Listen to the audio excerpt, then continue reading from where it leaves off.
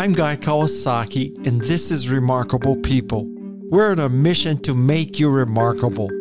I'm pleased to share the stage with Alden Wicker, a distinguished investigative journalist, and Madison Neismer from the Remarkable People team. Today's episode has a twist. Usually I'm the one conducting the interview, while Madison ensures that everything runs smoothly. Today, Madison will be stepping into my slippers and leading the conversation. This is because Madison is passionate about ethics and sustainability in the fashion industry. Let me give you a brief introduction to Alden Wicker. She has contributed articles to the New York Times, Wired, and Vogue. In addition to her journalistic endeavors, Alden is also the founder and editor of EcoCult, a platform that focuses on sustainable and ethical fashion. Millions of visitors, including designers, consumers, and professionals, regularly seek critical information at the site.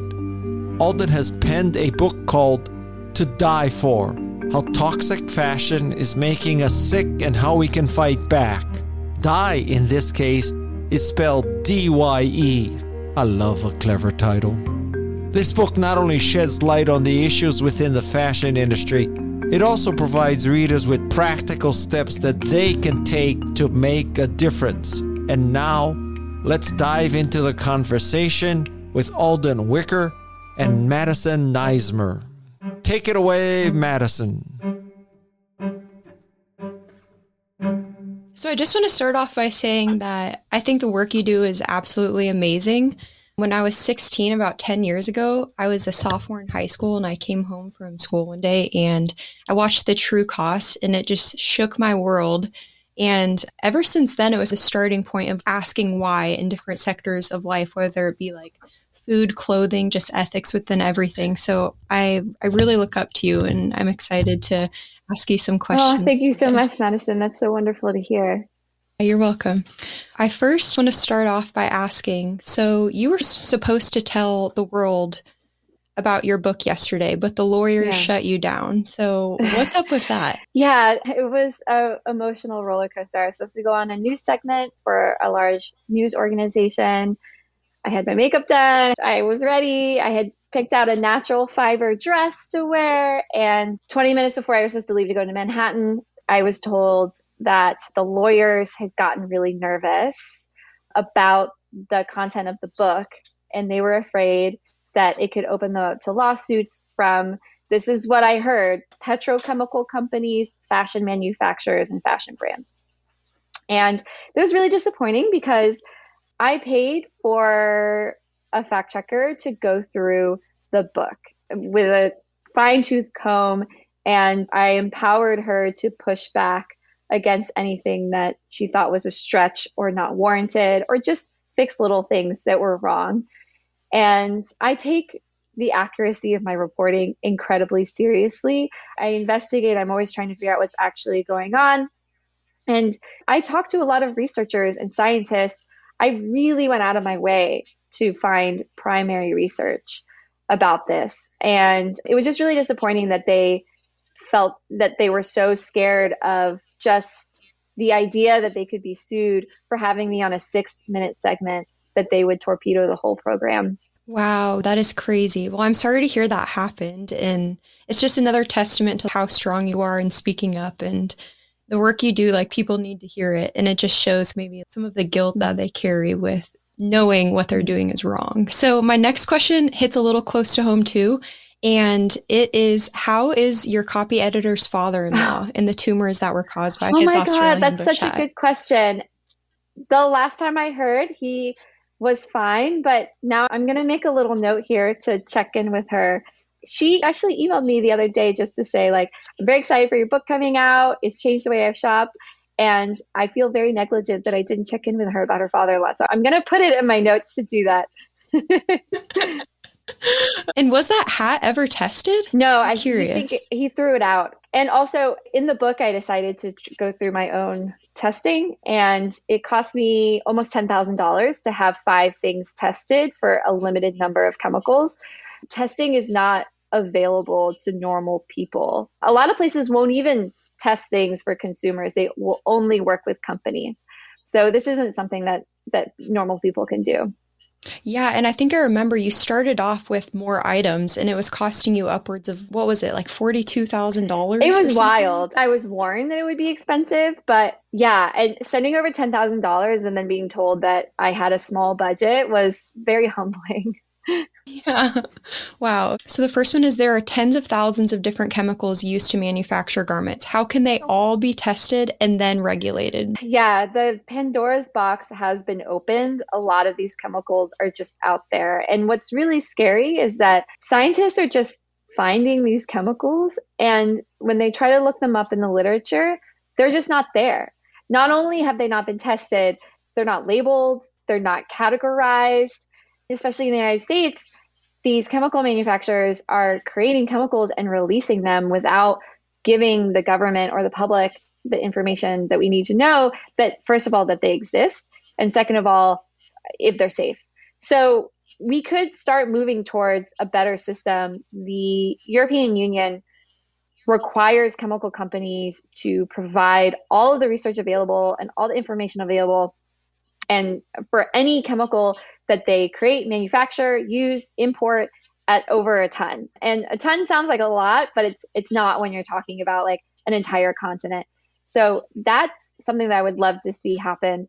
I would also love to see a tariff and tax system set up to tariff and tax chemicals, use in importation of chemicals and products that have suspected toxic chemicals, to fund research, because we need a lot more research and we need a lot more funding for that research in order for it to happen. And it needs to be sped up. It can take a really long time. So that's something that I would like to see happen as well. One thing I'm wondering, though, is as soon as a chemical is regulated, won't manufacturers just find something else that does the same thing and causes the same harm but just hasn't been regulated yet? Like, what's the span of time between a new chemical being created and it being regulated? Decades. It can take decades for a goodness. chemical to be regulated because, like I said, research can take decades. So first there has to be a clue that something's going wrong. And then the researchers have to get the grants, start researching it. It can take a really long time for health effects to show up. For example, research on workers in permanent press factories. So these are factories that were taking cotton, making it wrinkle proof.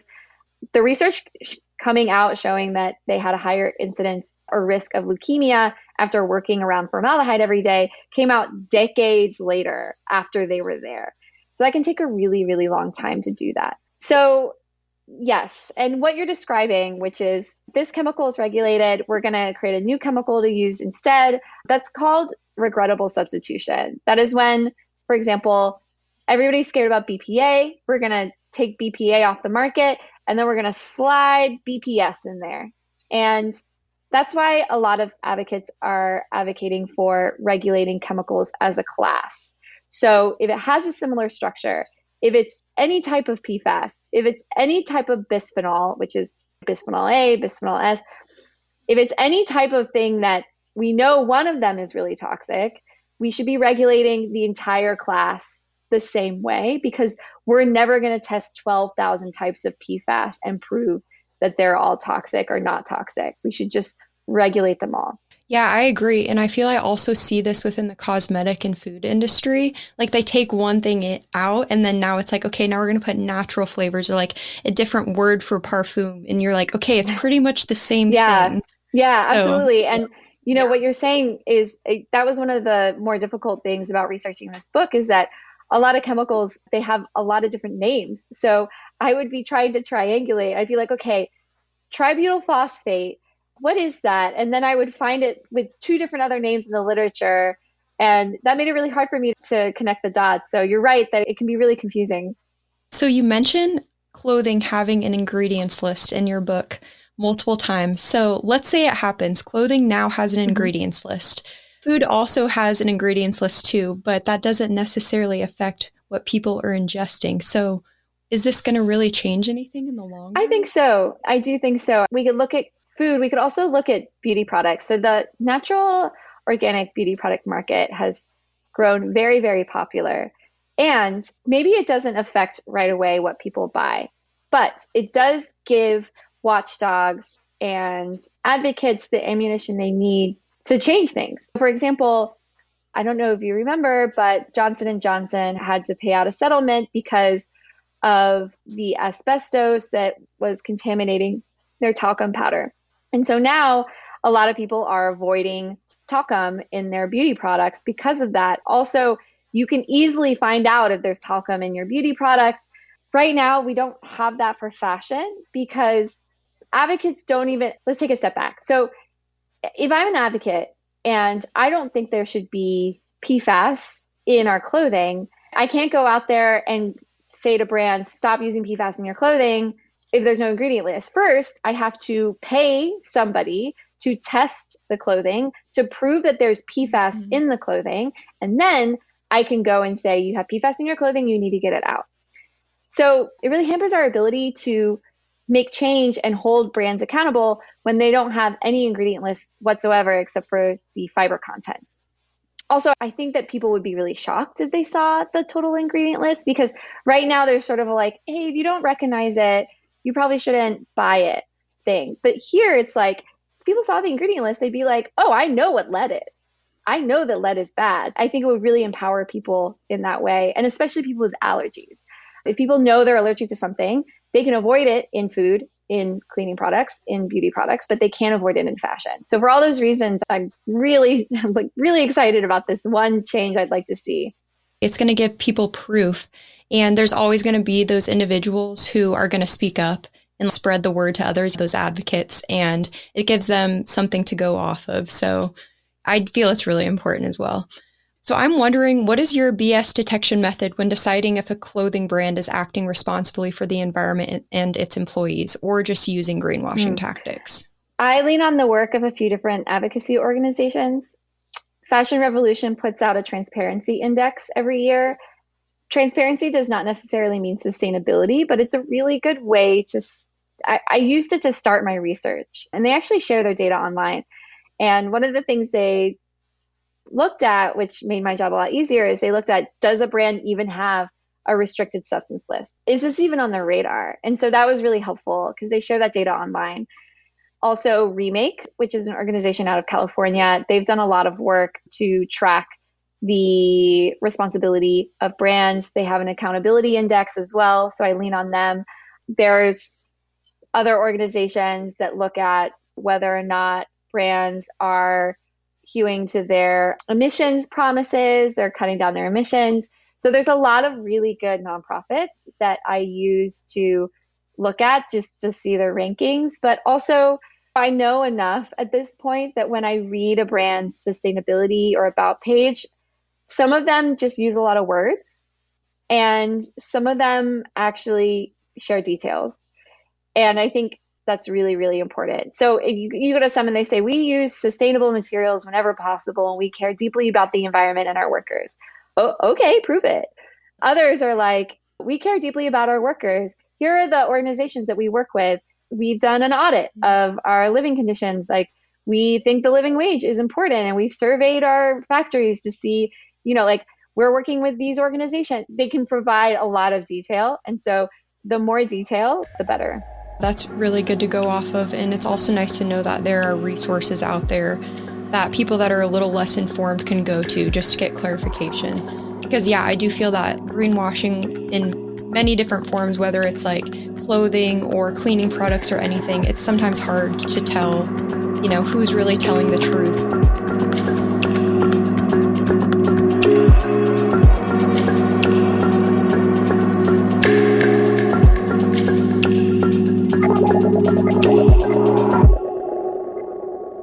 So if you were going to buy a pair of jeans because you truly needed a pair of jeans, which brand would you buy from? Oh, okay. I have lots of jeans that I love. Before I name a brand, I will say that I am a 100% cotton hard pants girl when it comes to denim. I love the way it looks. I think it's more flattering. I'm a real denim person. So what's interesting about denim is there's real denim and there's fake denim. So real denim is almost 100% cotton. It could have a little bit of stretch. When you flip it over, you can see the warp and the weft. So it's like darker blue on one side, and then it's lighter blue on the other. And denim can be really safe. There's just really not a lot of risk in buying real denim. When you get into fake denim, so things that look like jeans, but is mostly synthetic and doesn't have that warp and weft, doesn't have that lovely vintage feel, isn't dyed with indigo dye, and doesn't get that fading, that's where you start to get into a little bit of dangerous territory. So it's really more about the product, but Levi's has been working on non-toxicity for a very long time. They're not perfect as a brand, but I think if you're going for affordable denim, they're really good. I also really like Nudie, technically a men's brand, but their stuff looks really good. All bodies, basically, all genders as well. So they're really good. Kings of Indigo is a great brand. So I would recommend all of those. Okay, awesome. And I want to ask a little bit about vegan leather too. So what technically is vegan leather? So technically vegan leather is plastic. There is one vegan leather alternative that does not have fossil fuel based plastic in it, which is natural fiber welding. They make Miram. They're around. You can find them. They're really cool, very transparent startup. But all other vegan leathers have a good portion of either polyurethane, which is a synthetic plastic, or PVC, which is a very toxic synthetic plastic. So there's a lot of hype. There's a lot of vegan leather startups that emphasize the plant and the plant-based without sharing that the binder, the thing that keeps it together and functioning, is polyurethane. So don't fall for the hype. Okay, so then is it better to buy regular leather or vegan leather? Like, do we put animal ethics first or toxic exposure? I can't answer just that question for you. That is everybody's moral compass. People get very upset about this. I personally buy real leather. I think it lasts longer. At this point, it's definitely a byproduct, waste product of meat production. If that changes, if suddenly people start eating less meat all over the world, that could change. But right now, I feel comfortable with that. But if somebody's very, very focused on not interacting with animal products, then I could see them choosing vegan leather. But personally, I go for real leather. I want to ask a couple questions about privilege now. So what do people do if they can't afford to buy more ethical brands? Well, we have an overabundance of secondhand fashion. I know there's been some internet conversations happening, discussion about people ruining secondhand fashion. I don't think that's true, or I don't think that's happening for the reason people think it's happening. I think that's coming from a couple different places. One is that there's less high quality fashion coming through the front end anyway.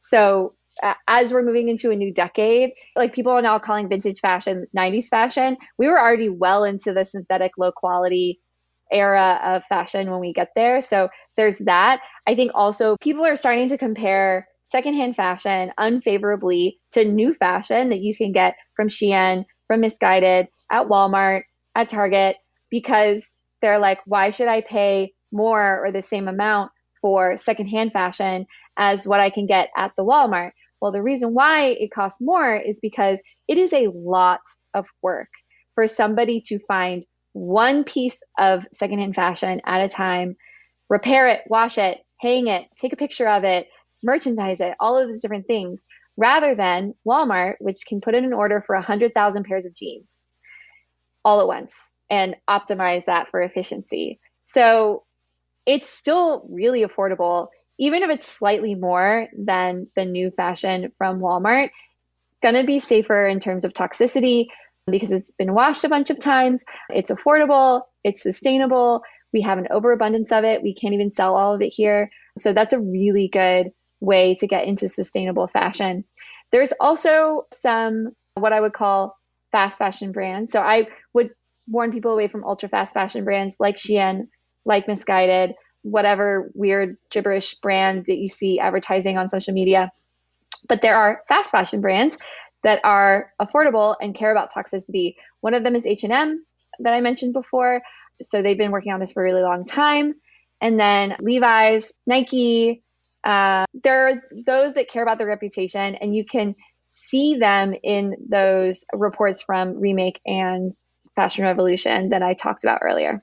I feel like secondhand fashion has definitely become more popular. I remember when I was in high school and kind of started doing a little bit of it, like people were like, what?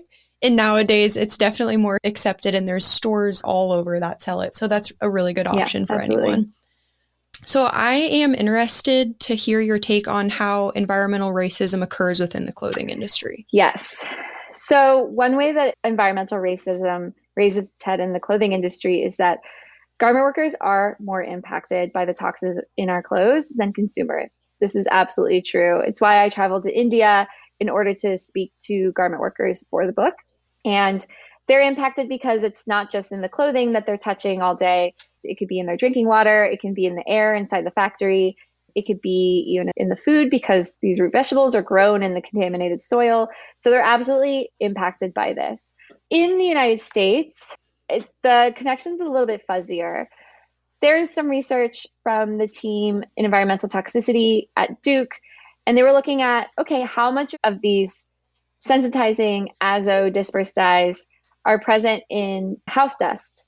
And they found no difference between houses of different socioeconomic levels and households with different races. So I think right now, especially because this has been such a well hidden secret, right now, everybody is probably almost equally affected by this issue.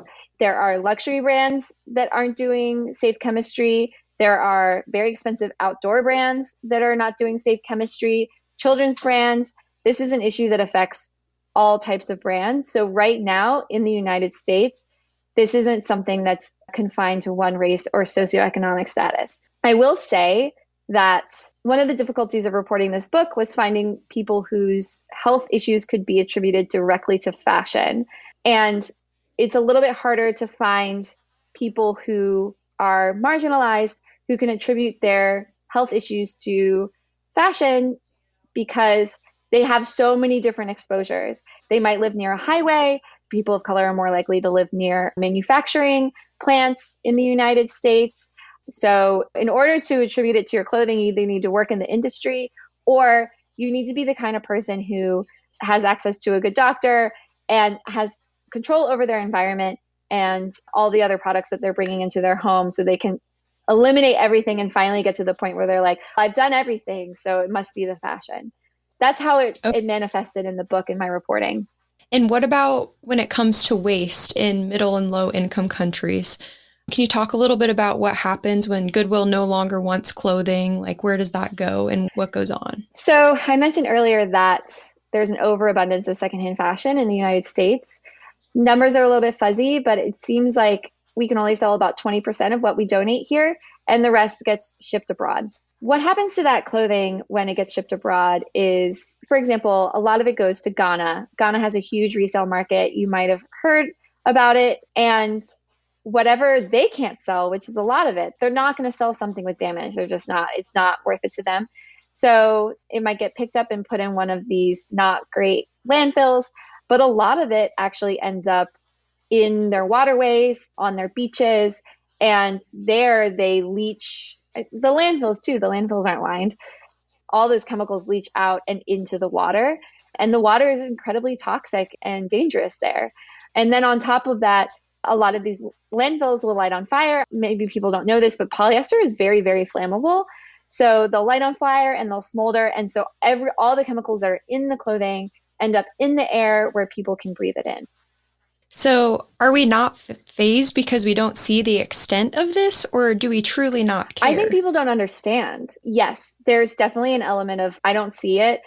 People have a lot of competing priorities, especially in the United States, right? Like we're looking for healthcare, we're trying to pay rent, we're trying to take care of our kids, and it's really hard to convince somebody to pay $5 more for something that's organic when they can't see the effect of paying more, and they're not even totally sure that that money is going to the farmer, to the garment worker. That's the reason why I wrote this book, is because I wanted to find a way to connect what happens in factories elsewhere to what happens to us here, and chemicals are that connection. What's happening over there is hitching a ride and ending up on our bodies here, and so we can't say it doesn't matter, because it does matter. And if I can get people worked up about this, I think it will greatly benefit garment workers, because the best way to ensure that you don't have toxic chemicals on your clothing is to ensure that they're not being used at the factory.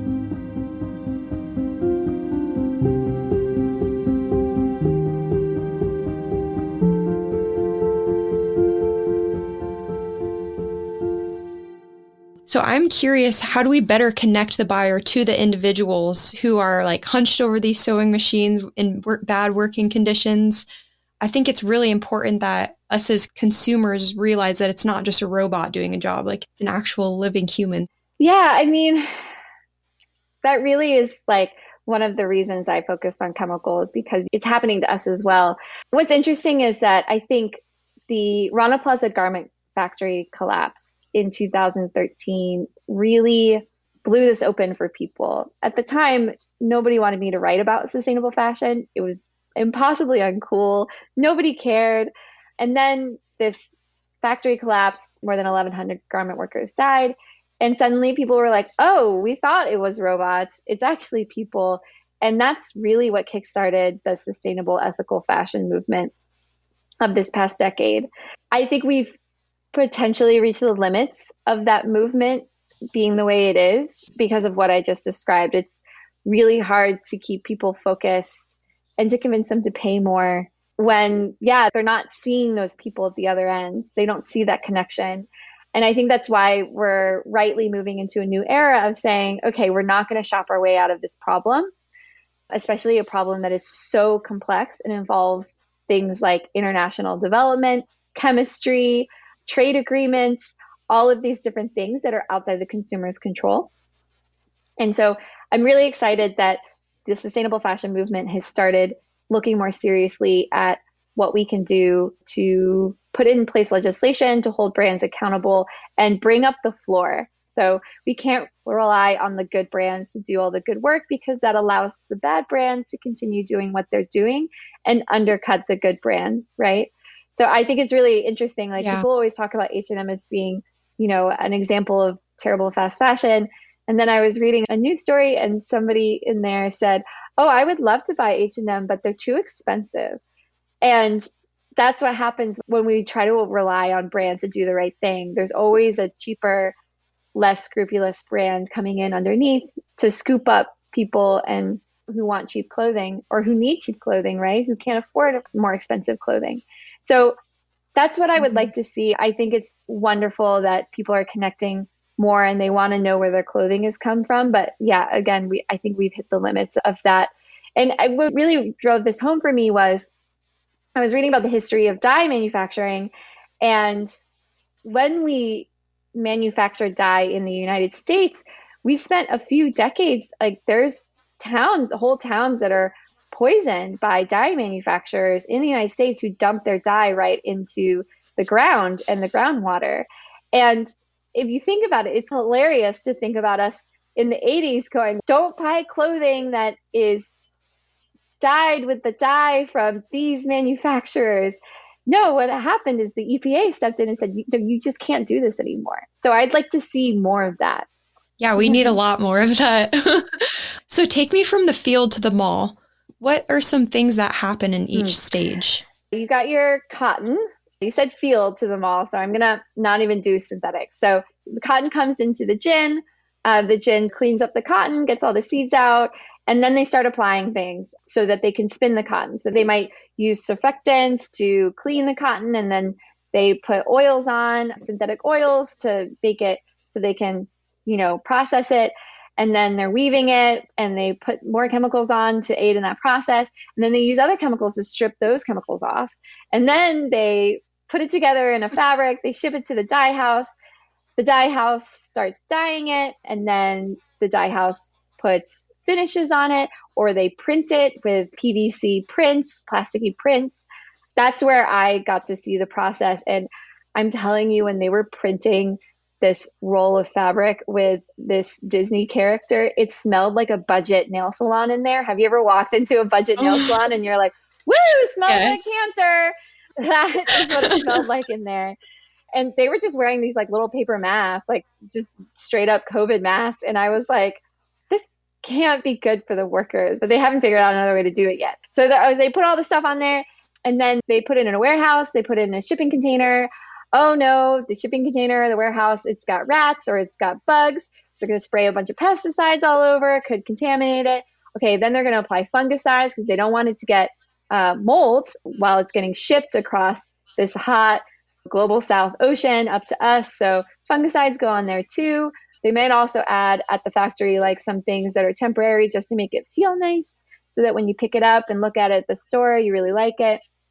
And then if it's in a shipping container, it might get checked at customs. It probably will not. Customs usually only checks for counterfeit brands because those are really risky for toxic finishes. But if it's a legitimate brand, they'll wave it through after doing a quick, okay, no bombs, great, in you go. If they're shipping it, if it's going straight from the factory to the consumer, it's going to be in a little DHL bag or a little shipping bag. And again, nobody's going to check it.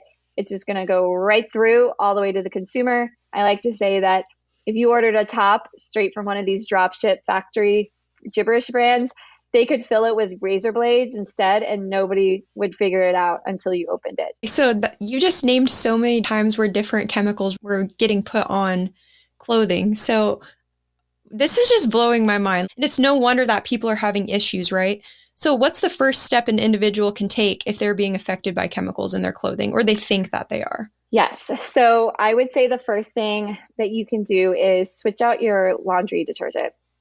If you're using scented laundry detergent, that stuff is so toxic, as well as fabric softeners, dryer sheets, all those different things. Switch to a non-toxic, unscented laundry detergent, thing one. That's what actually your doctor, your dermatologist would probably tell you to do if you went in and you said, hey, I'm having skin issues. They'd be like, okay, what detergent are you using? So step number one, super easy. Step number two, always wash your clothing before you wear them, when you buy them. Oh, actually, rewind. Before you do that, when you order something, open it, or you buy something, even if it's secondhand, smell it. Does it smell bad? Does it smell like synthetic springtime in the field scent? Don't buy it. Somebody told me recently that they opened a package and it smelled like gasoline. Hard no on that. Send it back. Okay. Then you wash it. And then as you move forward and you're shopping, avoid performance and promises. So if it promises to be anti-wrinkle, anti-odor, stain repellent, water repellent, all these different things, definitely avoid it. If it's got a trademark, if it's like our proprietary high performance, no way. Most of those things are provided with chemical finishes. We do not like them. So avoid those. Go for natural products or natural fibers whenever you can. They are less risky than synthetics. I wear almost 100%. I wear like 95% cotton workout gear. And I think it's more comfortable and less itchy. It doesn't break me out, all of these different things. Oh, also look for labels. Blue Sign, Okotex, that's Oekotex, and GOTS. Blue Sign and Okotex are the best ones to look for. Avoid ultra fast fashion brands, like I said, danger, and shop from brands that you trust. And these things can be applied to people that aren't necessarily being heavily impacted by chemicals, but want to reduce their personal toxic load and also like the impact on the world. So that advice is great.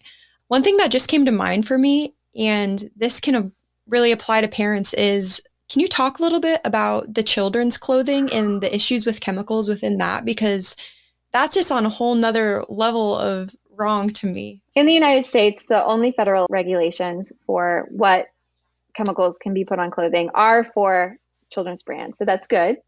They say you can't put lead, you can't put cadmium, and you can't put certain phthalates in children's clothing. But like I said, they are not checking every shipment of children's clothing that comes through. Far from it. They're usually checking for knockoff children's pieces of clothing that are coming through. The Consumer Product Safety Commission is more likely to recall children's clothing that doesn't conform to a flammability standard than something that is causing skin burns. There have been times in the past where Carter's, for example, had thousands of reports from parents that the tags inside their infant clothing were giving the babies skin burns. Like they were taking their kids to the ER, some of these parents, and the CPSC did not initiate a recall. So that's really, really alarming. There had been tests of children's products. So there was a test of Shein children's clothing, Zaful, and another ultra fast fashion brand that was sold in Canada by the Canadian Broadcasting Corporation and a researcher that I interviewed for the book. And they found lead and phthalates, and I think they found cadmium as well at very, very high levels. So that was super alarming. And then there was a test by Dr. Graham Peasley and Miriam Diamond of children's or kids' school uniforms, and they promised to be stain proof. And that was achieved through the addition of PFAS, which is the carcinogenic, very toxic forever chemicals that have been in the news lately. And they showed that I think every single day, if kids wore these uniforms, they'd be exposed to over 1 part per billion of PFAS per kilogram of weight every day. And PFAS is considered toxic at 1 parts per billion when it's in your blood at that level. So it was really, really alarming. Wow. And this is similar to the Alaskan Airlines flight attendants uniforms. And it's like, what do people do when they aren't really given an alternative choice? That's just a really tricky situation. Yeah, and especially for children. I mean, they have smaller bodies. They're developing. This is really dangerous for them. They're also like crawling around and putting their hands in their mouth. Babies literally put their clothing in their mouth and they gnaw on it. So this whole thing about like, oh, it doesn't matter if clothing has toxic chemicals because you don't eat it does not apply to babies. So what's the best thing parents can do? Yeah, I would say natural fibers whenever you can. Go for pale. Try to avoid neon saturated colors. Any things with prints on it, those can be really, really toxic. Actually, I had a college t-shirt tested that had a foil print on it, and that foil print was really toxic, especially bad for kids because, again, they can like gnaw on things and put things on their mouth. And also, we do have a guide to non-toxic kids wear and maternity wear on ecocult.com, so I would refer people to there. Perfect. Okay, well, I just want to give you a second to pitch your book, but first I want to say that your title is absolutely excellent. To Die For, what a great title. So yeah, tell us about your book. Yeah. What's your book? So To Die For, How Toxic Fashion is Making Us Sick and How We Can Fight Back. It took me 1.5 years of deep reporting. It includes a lot of research that never before put together is seen research around fashion toxicity. A lot of people believe that what happens over there stays over there, but in fact, it is on our clothing, it's on your clothing, it's on my clothing, and these chemicals are known toxins. They are linked to cancer, they're linked to reproductive toxicity, they're allergens. This is a problem. It's been very underreported, but there's a lot of information in the book, and it's not just about fashion. I started into this because of fashion, but it became about chemical sensitivity. It became about autoimmune disease. It became about eczema. It became about how employees and women are gaslit so often by people who have an interest in putting profits over people and over people's health. So it's about chemicals in the United States and how we're not being protected. So it's about more than just fashion, but it's through the lens of fashion. And I think everybody will find something in there that can help them live a cleaner, safer, healthier life.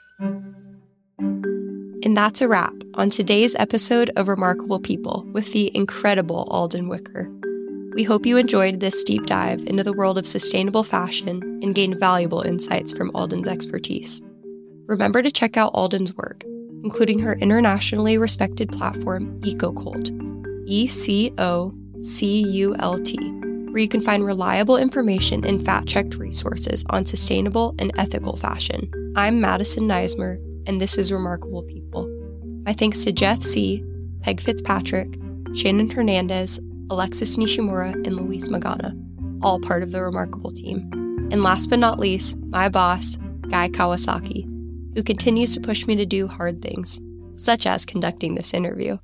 As he usually says, until next week, mahalo and aloha.